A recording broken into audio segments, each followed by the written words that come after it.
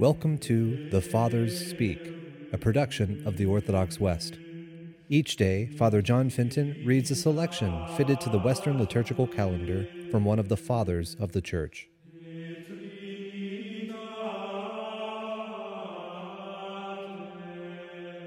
On this third Sunday after Easter, let us listen to a portion of a homily by our Father among the Saints, Augustine.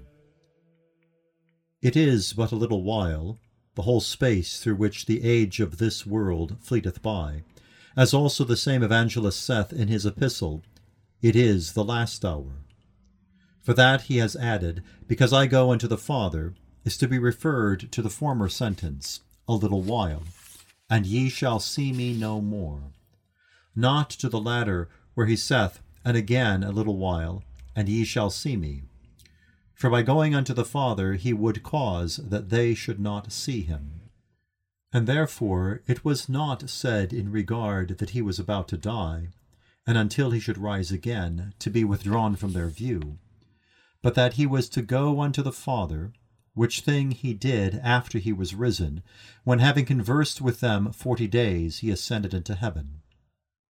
This, therefore, a little while, and ye shall not see me, he said to those who at that time saw him bodily, meaning that he was to go unto the Father, and they were thenceforth not to see him mortal, such as they saw him while he spake these words.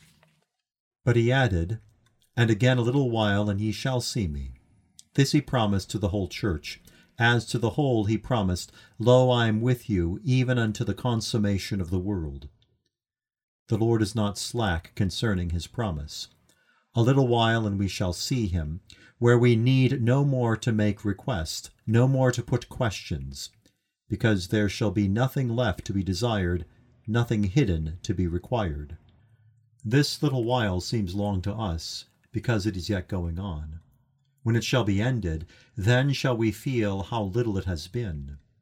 Then let not our joy be such as the world hath, of which it is said, but the world shall rejoice.